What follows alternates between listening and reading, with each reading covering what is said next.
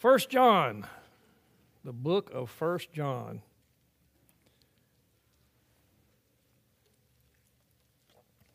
We're in chapter 2. We've been going through, trying to give you an exposition of the book, put things together for you. Well, it's good to find out that even as Christians, when we sin, we can confess and God will forgive. It's good to know that even though He doesn't want us to sin, if we do, we have an advocate with the Father, Jesus Christ the righteous, and He's the propitiation for our sins, and not for ours only, but also for the sins of the whole world. What a Savior. What a Savior. Then we find out we're not supposed to love the world, neither the things that are in the world. For all that's in the world, the lust, the eyes, the lust of the flesh, pride of life is not of the Father, but it's of the world. Don't fall in love with this world. Don't let it become attached to you or you become attached to it. Everything you see is going to pass away. No matter how nice it is. You can buy a brand new Tesla. I saw it this morning. It's red. It's pretty. You can buy you a brand new Bentley. You can buy whatever you want to, but after a while it's going to smell like French fries.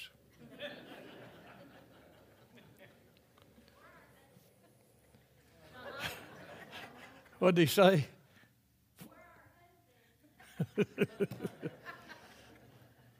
All right.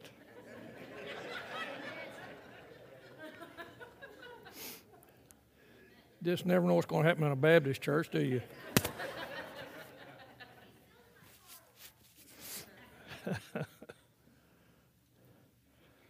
So we found out, don't love the world.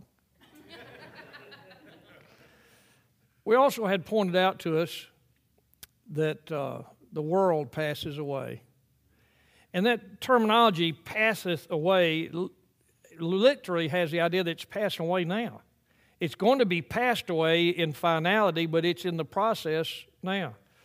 The world seems to be becoming unhinged, if you ask me.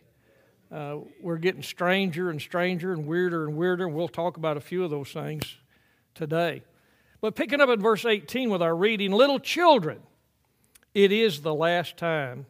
And as you have heard that Antichrist shall come, even now are there many Antichrists, whereby we know that it is the last time.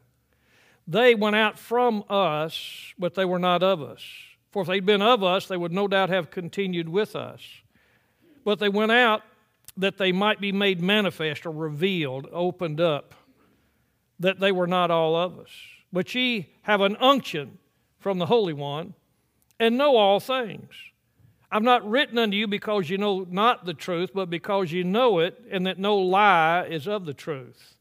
And by the way, the biggest lie, and we're going to see it here in just a moment, is denying that Jesus is the Christ, and we'll develop that a little bit. Who is a liar? But he that denieth that Jesus is the Christ, he is Antichrist, that denieth the Father and the Son. Whosoever denieth the Son, the same hath not the Father. But he that acknowledgeth the Son hath the Father also. Let that therefore abide in you which ye have heard from the beginning. If that which ye have heard from the beginning shall remain in you, ye shall also continue in the Son and in the Father. And this is the promise that he hath promised us, even eternal life. May we pray. My Father, I ask that you'd help us today to rivet our attention to the Word of God. We've enjoyed singing, we've enjoyed laughing some, we've enjoyed talking about birthdays and anniversaries, highlights in people's lives. And Lord, as we think about those things, we want to think about those who are having health issues, Christians, grandfather, Keith Potter, different ones having health problems ongoing. Pray that you might minister grace to them. Pray for Kendi Ramirez, who's been dealing with some breathing problems, and Peggy Ham with back problems.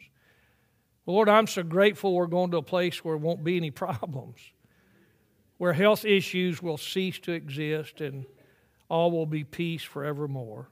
In Jesus' name I pray, amen.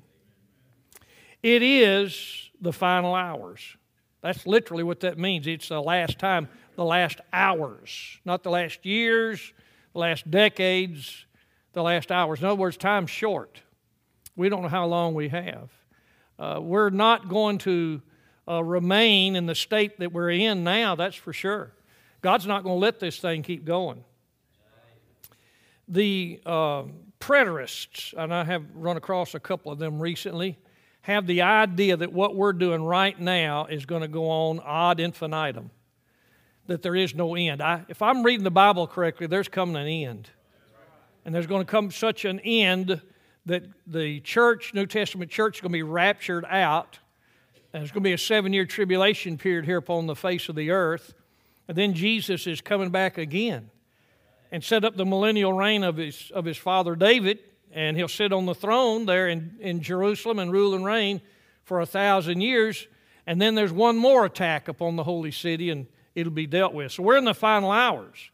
It is obvious that the apostles themselves held the belief that the Lord's return was nigh.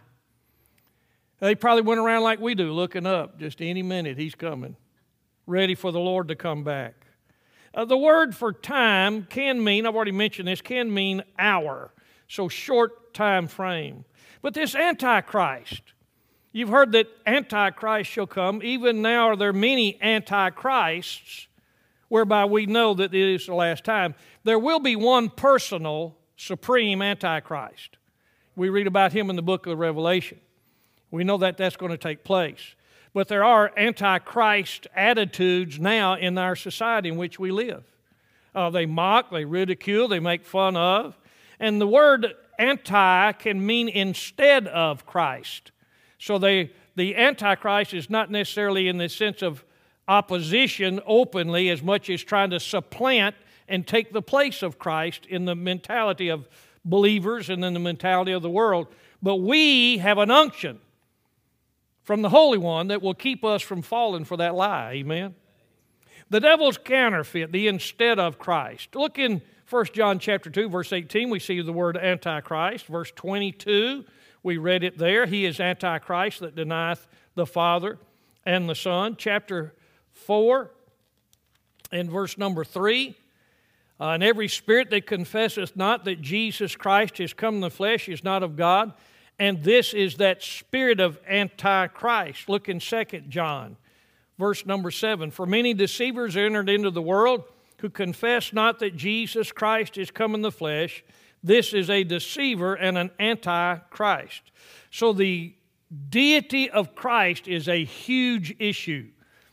The virgin birth and the bodily resurrection are the two pillars upon which our faith resides. And at the virgin birth, at the virgin conception, let me push it back a little further than that, at the moment of conception in the womb of Mary, then there was what we call the hypostatic union. He was 100% God and 100% man from that moment on. He didn't become God, He was God. He didn't become the Son of God. He's always been the Son of God, but he robed Himself in human flesh that we could become more acquainted with Him. It wasn't the idea that He didn't know us, we didn't know Him. And so He came down here and, like I think it was J. Vernon McGee said, He put a face on God so we could recognize Him. Darkness seems to be prevailing. We're going to talk about the dark a little bit today. Darkness seems to be prevailing. It's just amazing to me what's happening. And you see these pictures of these folks that are teaching in public school systems, not here, thankfully, that are all out LGBTQIA and trying to ram that down the throats of the young people. Listen, can I make this statement? I'm going to whether I can or not, or whether you permit me or not. School is no place for the teachers to be dealing with the sexuality of the students anyway. That's mom and dad's purview. The schools ought to butt out and stay away from that, but it's the teachers' union. That's where the problem comes in. The NEA, and the NEA is all pro-abortion. They ought not have anything to say about that. They're for education. They're not trying to kill the kids. They need to educate them, but the NEA is all pro-abortion and those kinds of things. Darkness seems to be prevailing. The word for darkness is scotia. Scotia, S-K-O-T-I-A, if you write it in English letters, and it means opposition to light. Opposition, and surely this world's that way. John James Lias who died in 1923, wrote this: "In every age, there are certain antagonistic influences at work, working against the divine person and purposes." So the attack that we see today on Jesus Christ is not anything new. It started as soon as you go back to the birth of Christ, when Herod tried to destroy him then and sent the soldiers, and they killed every child 2 years old and younger there in that area. Well, this Antichrist is yet to come. That's a future event. In the book of Daniel, and I'll read a few verses to you. In the book of Daniel, chapter number 8, we see a little something about the Antichrist. I'm glad I'm not going to be here to meet him. I'm not going to be here when he's ruling and reigning. The church is going to be raptured out of here before that takes place. The rapture is pre-trib. We're not going to see him. And we spend a lot of time, I know, on the Antichrist, but the fact of the matter is we're going to be gone. So for us, it's just informational use only. Chapter 8 in the book of Daniel in verse number 23. "And in the latter time of their kingdom, when the transgressors are come to the full, a king of fierce countenance and understanding dark sentences shall stand up. And his power shall be mighty, but not by his own power. And he shall destroy wonderfully, and shall prosper in practice, and shall destroy the mighty and the holy people. And through his policy also he shall cause craft to prosper in his hand, and he shall magnify himself in his heart, and by peace shall destroy many. He shall also stand up against the prince of princes, but he shall be broken without hand." Now, I realize there's an early fulfillment in Antiochus Epiphanes. I believe that's the early fulfillment, but the basic future fulfillment is there's going to be an Antichrist who's going to attack the people of God. Anti-Semitism is ungodly. Matter of fact, you ought not be a racist of any kind. If you don't like black people, you need to get that right with God. If you don't like red people or yellow people or whoever else they may be, but the Jews probably have been more persecuted than any other people on the face of the earth. They've been chased from one side of the known world to the other. They've been hated, they've been sold, they've been attacked, they've been slaughtered. And after World War II, they couldn't get loose from England. They just kept pushing, and finally England gave up on them and said, "We'll give you your land," and then wouldn't arm the Jews, and they were surrounded by millions of Arabs, Muslims, who planned on attacking them. Well, those of us who done a little study in history know that at the end of World War II, the Czech government had probably millions of German Mausers, because the Germans had lost and they had used the Czechoslovakian manufacturing to make those guns, and so they were returned to Czechoslovakia. And so when the Jews were trying to arm themselves, nobody would arm them. Czechoslovakia said, "Hey, we got a lot of guns. You want some?" And so they sold weapons, and the very guns that were used to slaughter them during World War II, the weapons they used to defeat the Muslim armies when they were established in 1948. Don't tell me God doesn't have a sense of humor. 2 Thessalonians has something to say about the Antichrist as well. 2 Thessalonians chapter number 2. Now, 1 Thessalonians deals with the rapture. 2 Thessalonians deals with the second coming of Christ. In chapter 2 and verse number 8, "And then shall that wicked," capital W, "be revealed, whom the Lord shall consume with the spirit of his mouth, and shall destroy the brightness of his coming. Even him whose coming is after the working of Satan with all power and signs and lying wonders, with all deceivableness of unrighteousness in them that perish, because they receive not the love of the truth, that they might be saved. And for this cause God shall send them strong delusion, that they should believe a lie, that they all might be damned who believe not the truth, but had pleasure in unrighteousness." There's coming a personal Antichrist who will declare himself to be God. He'll step into the rebuilt temple about mid-tribulation and declare himself to be God and require that men worship him. So nobody today would do that. Well, just go to North Korea. They worship their leader. They sure do. Atheism is the worship of mankind anyway. Worship man's intellect. We're not all that smart anyway, and I'll show you some things about how smart we are in a minute or two. The duration of this last hour, these last times in which we live, is unknown. We don't know how long it's going to be. I jotted down a bunch of verses, but I'll just kind of give you some. This know also that in the last times what perilous times shall come. We're perilous. I mean, here in Atoka, we had this massive robbery where they stole 100 guns, you know, and that's gangs arming themselves. They don't go buy guns. They steal them or they get people to buy them for them and all kinds of stuff. And so we live in perilous times, dangerous times.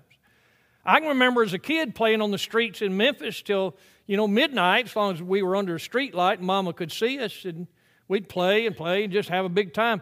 I don't think I'd advise that now. I'm not sure that there's any major city in America where you are as safe as we one time were in bygone years. We live in perilous times. There's less respect for human life now than there's ever been. And some folks have the idea, I don't care, how young I die, I just want to enjoy while I'm here. The old saying, live fast, die young, and have a good-looking corpse, but I want to die old and shriveled up and ugly. I'm not interested in getting shot out on the streets. Y'all better not say about me being old and ugly already. I'm on this side of 70. I'll be on the other side after a while. The Bible says the Lord Jesus Christ himself shall descend from heaven with a shout, with the voice of the archangel and the trump of God, and the dead in Christ shall rise first. We're going to be surprised. We ought to be looking, but we're still going to be surprised. The end-time church, anti-Christian philosophy will give rise to a church where man is the focus. The Laodicean church is the church that's rich and increased with goods and has need of nothing in the book of the Revelation. But we're already worshiping men and men's intellect. You get certain ball players and people just, they just wow about them. And some people who sing music, folks are just crazy about them, do dumb stuff. Take their clothes off and yell at the guy who's singing. Insane things to do. Pagan. That's what pagans did. Remember in the book of Exodus when the Jews began to worship the golden calf. Moses is up on the mount and they're worshiping the golden calf. What did Aaron make them? Naked to their shame before their neighbors. And yet that's exactly where we are today and what's going on today. It will involve the worship of famous men, but above all, the spirit of man. Already people are pushing a type of man-woman worship through the farce of gender fluidity and personal pronouns.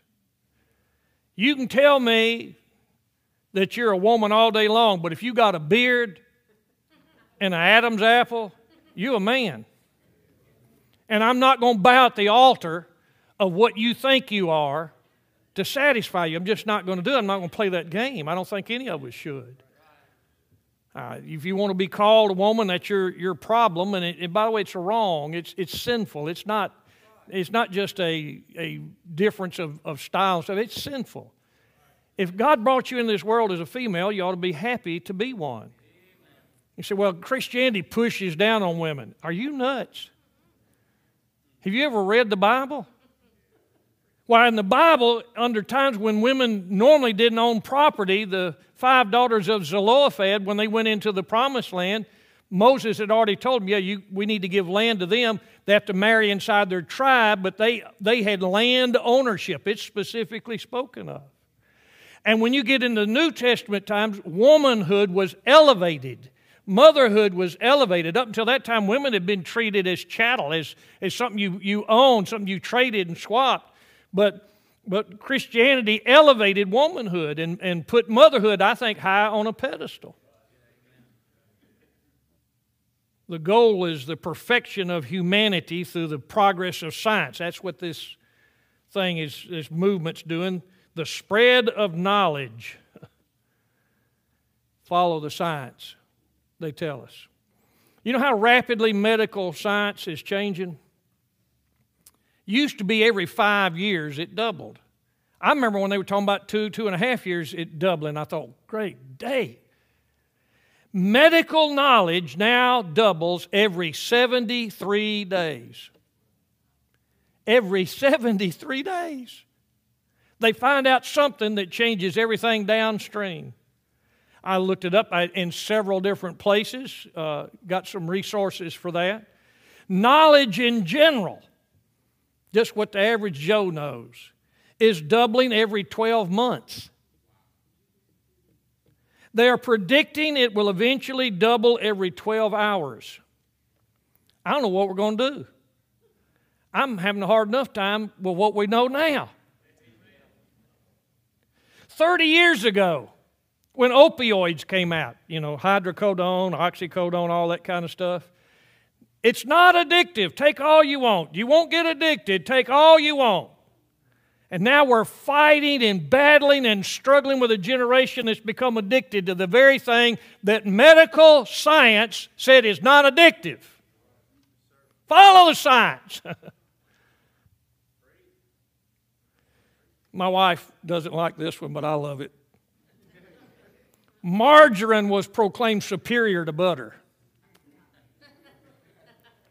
We have found out that margarine is one molecule away from being plastic. And butter is better for your body. It can digest it. It can assimilate it. Butter has good things, and so we eat butter at the Weems house. I'm not buying no margarine, fake butter. But they proclaimed it better. They said that saturated fats added to cholesterol. They've now found out that doesn't exist either. Follow the science. Well, how do you follow science when science keeps changing so much? The Bible talks about science falsely so-called. Yet when we begin to talk about creation, they all unite together and say, no, the science doesn't teach creation. Maybe theistic evolution. No. Listen, if God could make anything, He didn't have to make it in some kind of amoeba form and wait for it to change. If He can bring anything out of nothing, and He did, He spoke all of it into existence as it is now. We weren't knuckle draggers. We walked upright. We talked. We spoke. Adam was a pretty sharp guy. He named all the animals. And we're still calling them that. So how do you know? Because we're still calling them that. We have lived to see the rise of what's being called evangelical atheism.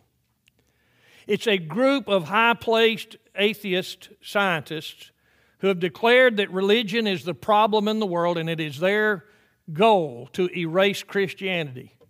Robert Dawkins, Sam Harris, Christopher Hitchens, Stephen Hawking, who's gone now, probably figured out by now that he was wrong.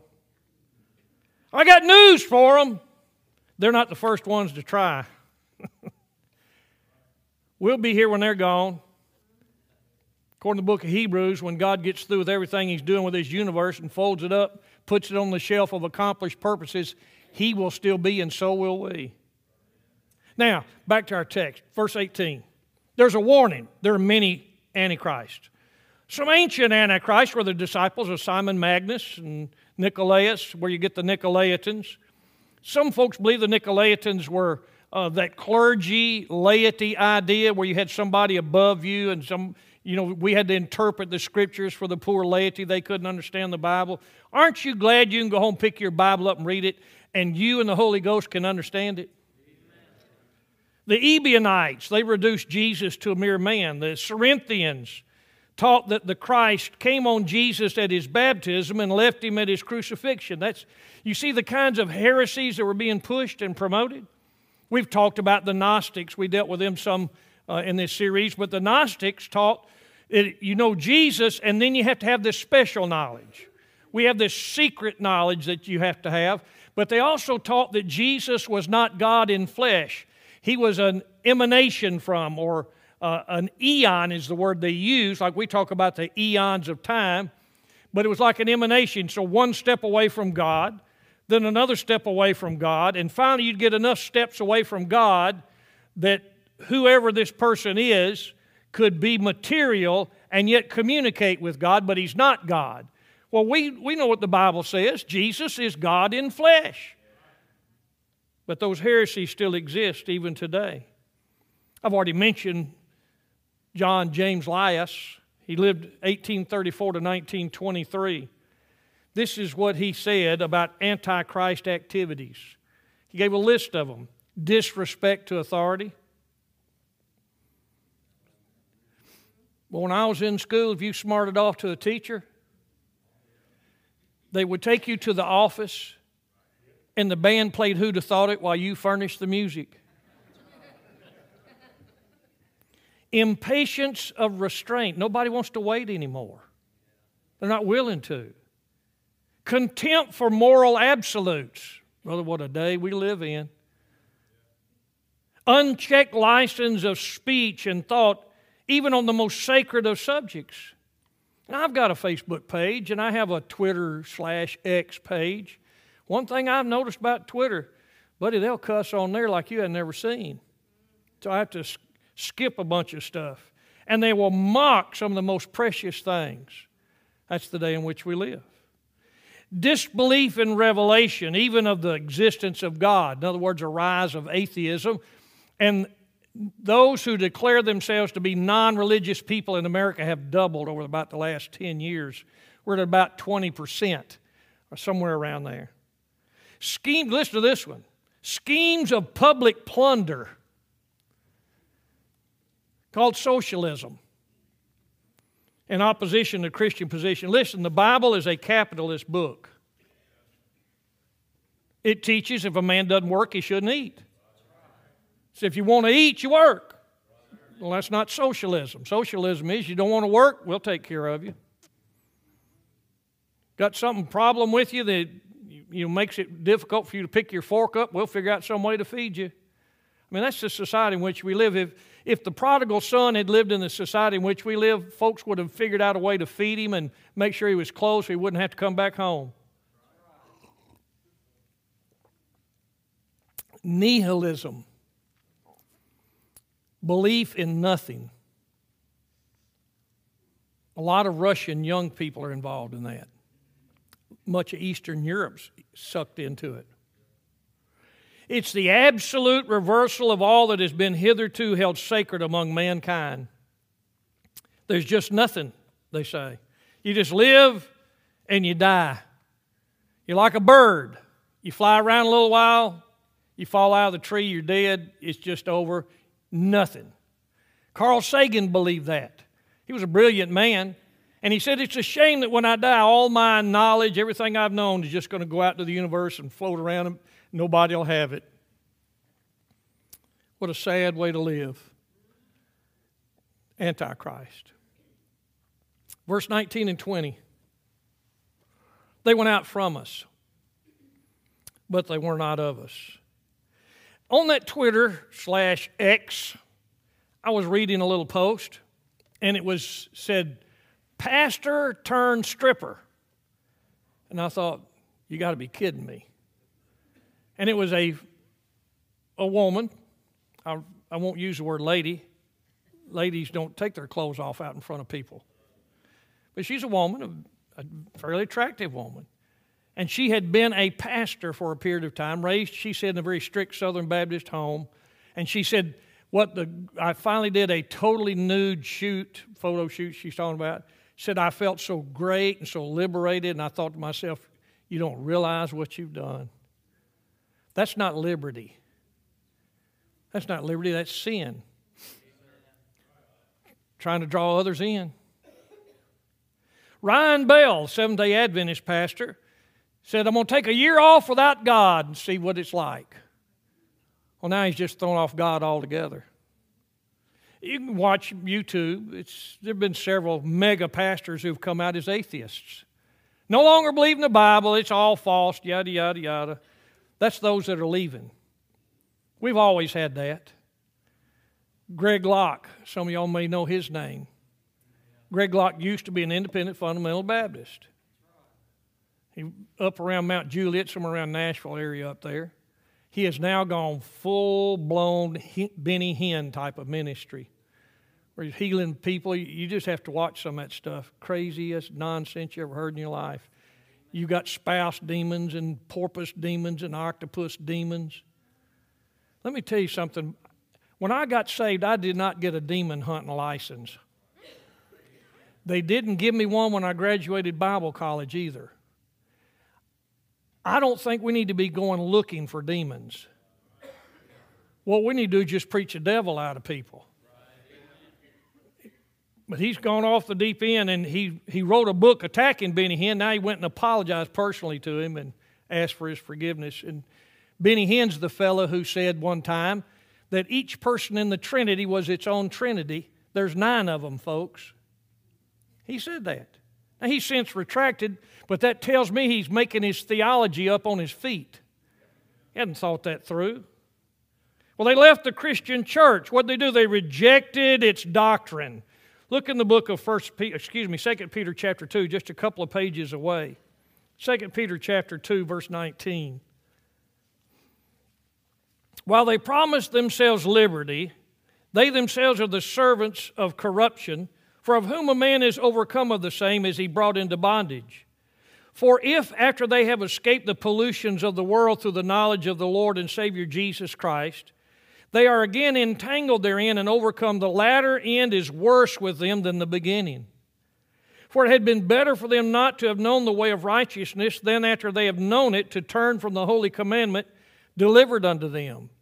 But it has happened unto them according to the true proverb, the dog is turned to his own vomit again, and the sow that was washed to her wallowing in the mire. You can get you a pig and dress it up all you want to.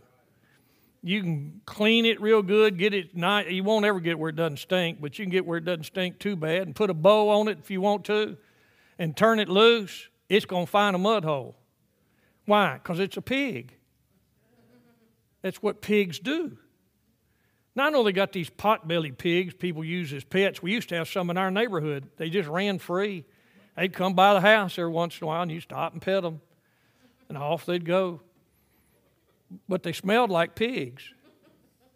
Looked like pigs, so I figured they were pigs. People who leave the Christian church and reject are putting themselves in a bad place. Do you remember the fellow by the name of Judas Iscariot? Betrayed the Lord Jesus. What did Jesus say about him? He said it would have been better if he'd never been born. Been better if he just never existed. Leaving truth is called apostasy. According to 2 Peter chapter number 2 and verse number 1, but there were false prophets also among the people, even as there shall be false teachers among you, who privately shall bring in damnable heresies, even denying the Lord that bought them, and bring upon themselves swift destruction. Let me explain the difference to you between heresy and damnable heresy. We're Baptist, and I'm not trying to defend a name, I'm trying to defend doctrine.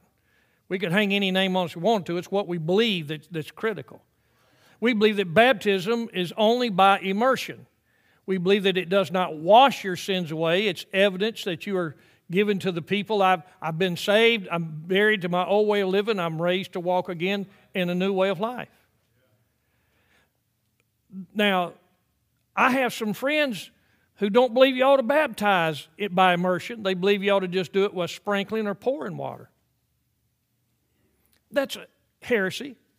It's wrong, but you don't go to hell over that. But if you start teaching you got to be baptized, the only way you can go to heaven is if you've been baptized. That's where your sins are washed away. That becomes damnable heresy. I may be ignorant of something in the Scriptures and be wrong on it. That'd be heresy. It's heterodoxy. It's the idea that I'm not lined up. But if I'm going to line up with the Bible, I have to understand that there are things that are non-negotiable. If you don't believe in the blood of Christ and washing your sins away, then that's a damnable heresy. The only way to go to heaven is believe on the Lord Jesus Christ, and thou shalt be saved in thy house. For God so loved the world that he gave his only begotten Son, that whosoever believeth in him should not perish but have everlasting life.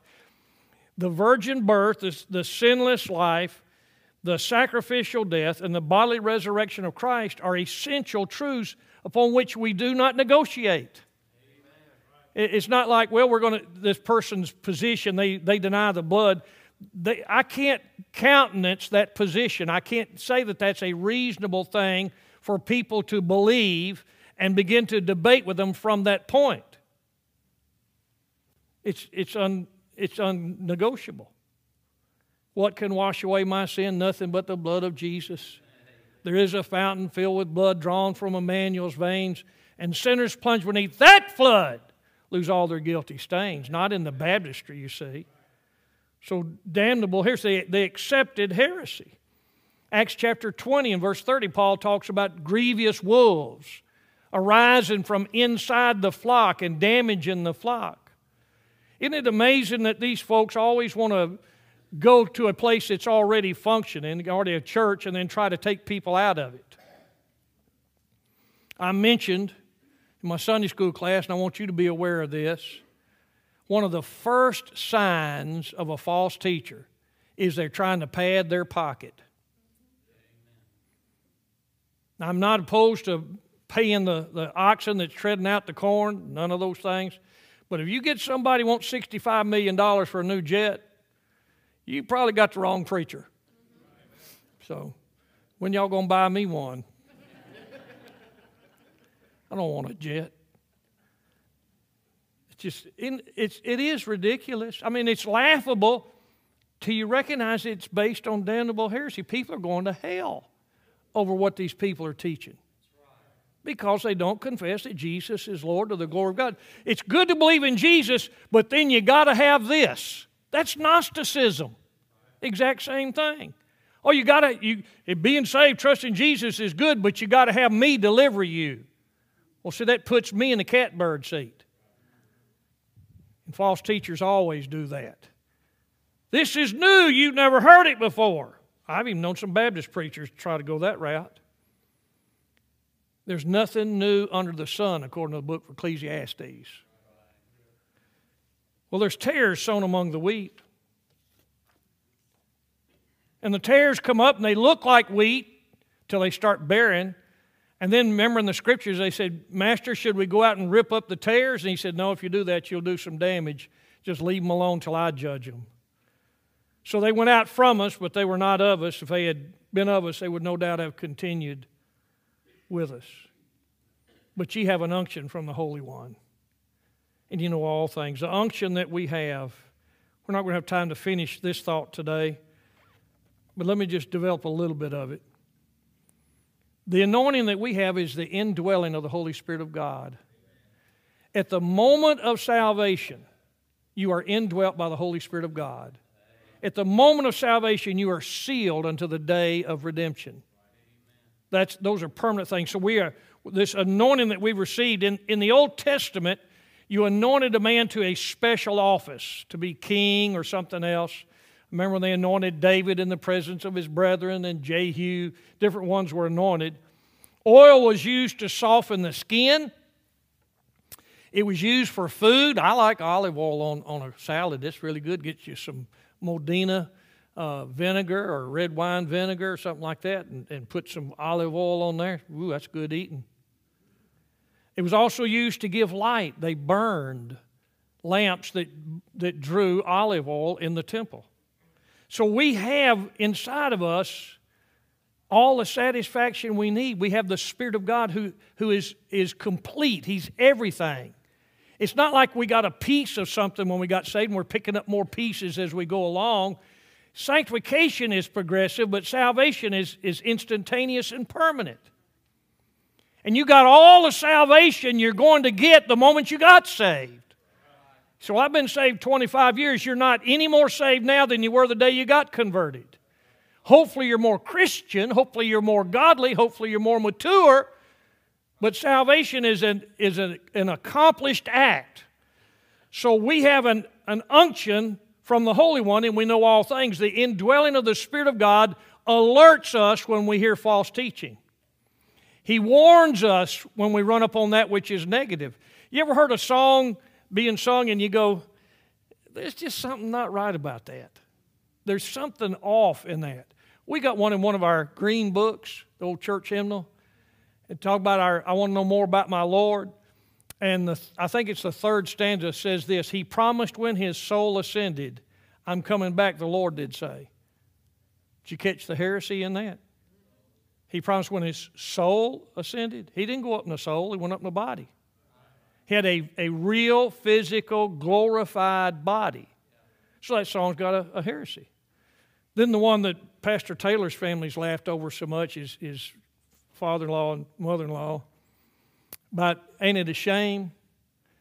And it's got this song, that ain't it a shame to do this, ain't it a shame to do that. And then it had one, ain't it a shame to lie on Sunday. And then the chorus goes, and you got Monday, Tuesday, and Wednesday, Thursday, Friday, and Saturday. Ain't it a shame to lie on Sunday? Just a little problem. Still sin on Tuesday like it is on Sunday. So we have, when we become believers, we may not know how to describe it. We may not know how to define it. We may not understand fully what's going on, but we sense in our spirit and our soul something's amiss. It doesn't add up. It doesn't seem to fit the Scripture. I don't have to know everything there is to know in the Bible to go to heaven. I think it was Gypsy Smith. He tried desperately to join the church, and he failed 2 or 3 times because he couldn't answer the questions they were asking him. But he finally got enough knowledge, and they said he just kind of skated in. But Gypsy Smith kept studying and studying and studying, and finally Gypsy Smith would oft times, before service got started, just let people ask any question they wanted, and he'd give them an answer. And that was a guy that could barely join the church back in those days, in the 1800s. I'm glad, thank the Lord, we don't have a theological test today. It'd be tough on us. Now, let's kind of summarize things together. Let me give you a couple of things quickly. The importance of the indwelling of the Holy Spirit of God is that's how we grow. We're supposed to grow in our faith, grow in our knowledge, and that happens because the Spirit of God's inside of us. Secondly, denying the deity of Christ is a deadly sin. So that means Mormons. That means Jehovah's Witnesses. It means Christian Scientists. It means Rosicrucians and Eckankars, some of these other weirdos that come along. Hinduism, Shintoism, Taoism, all of those are wrong because they deny the absolute deity of Christ. We believe in an exclusive Christ, not an inclusive Christ. He is truth exclusively. I'm the way, the truth, and the life. Jesus said, no man cometh unto the Father but by me. Then thirdly, the comfort of knowing the truth is immeasurable. Oh, it gives me peace in my dark times. You ever sinned since you got saved? Maybe twice. Maybe twice every second. Aren't you glad to know that your Father doesn't throw you away? Isn't it good to retreat to some place where you can just be alone and lift up your voice and your heart to God and say, Lord, I'm so sorry. I don't know why you put up with me. And if we could hear Him, He'd probably say something like this, I love you.